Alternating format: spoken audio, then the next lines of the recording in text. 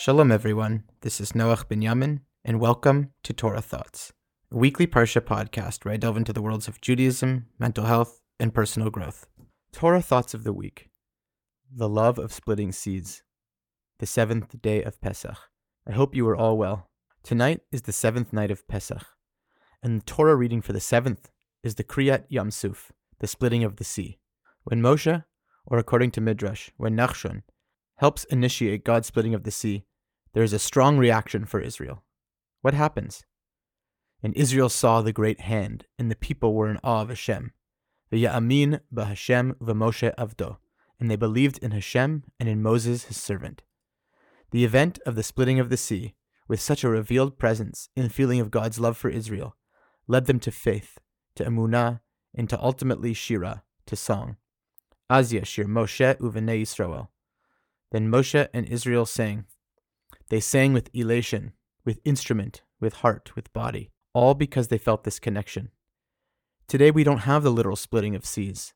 The age of miracles and of prophecy ended with the destruction of the first temple.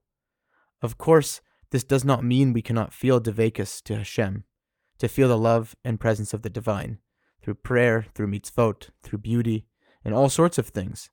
Nonetheless, today, I believe that one of the most potent ways to feel Hashem's presence is through the love one experiences with other human beings, which is a spark of the love of the divine.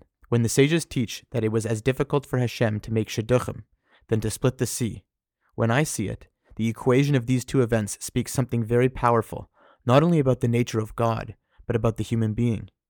The splitting of the sea was a worldly experience, where a manifest felt sense of Hashem's love was experienced by Israel. A shidduch, a coming together of two souls, is one such way that many in this world feel a sense of transcendence, of love, of Hashem's presence. Both experiences are meant to elicit that within us, that feeling of heavenly connection to the earthly world. No one can deny the powerful love and electricity of a wedding, of the unification of souls. And what further? Shidduchim, matches, our sages teach, are found in the realm of number 1, chavruta, /friendship, number 2, rabbi or mentor.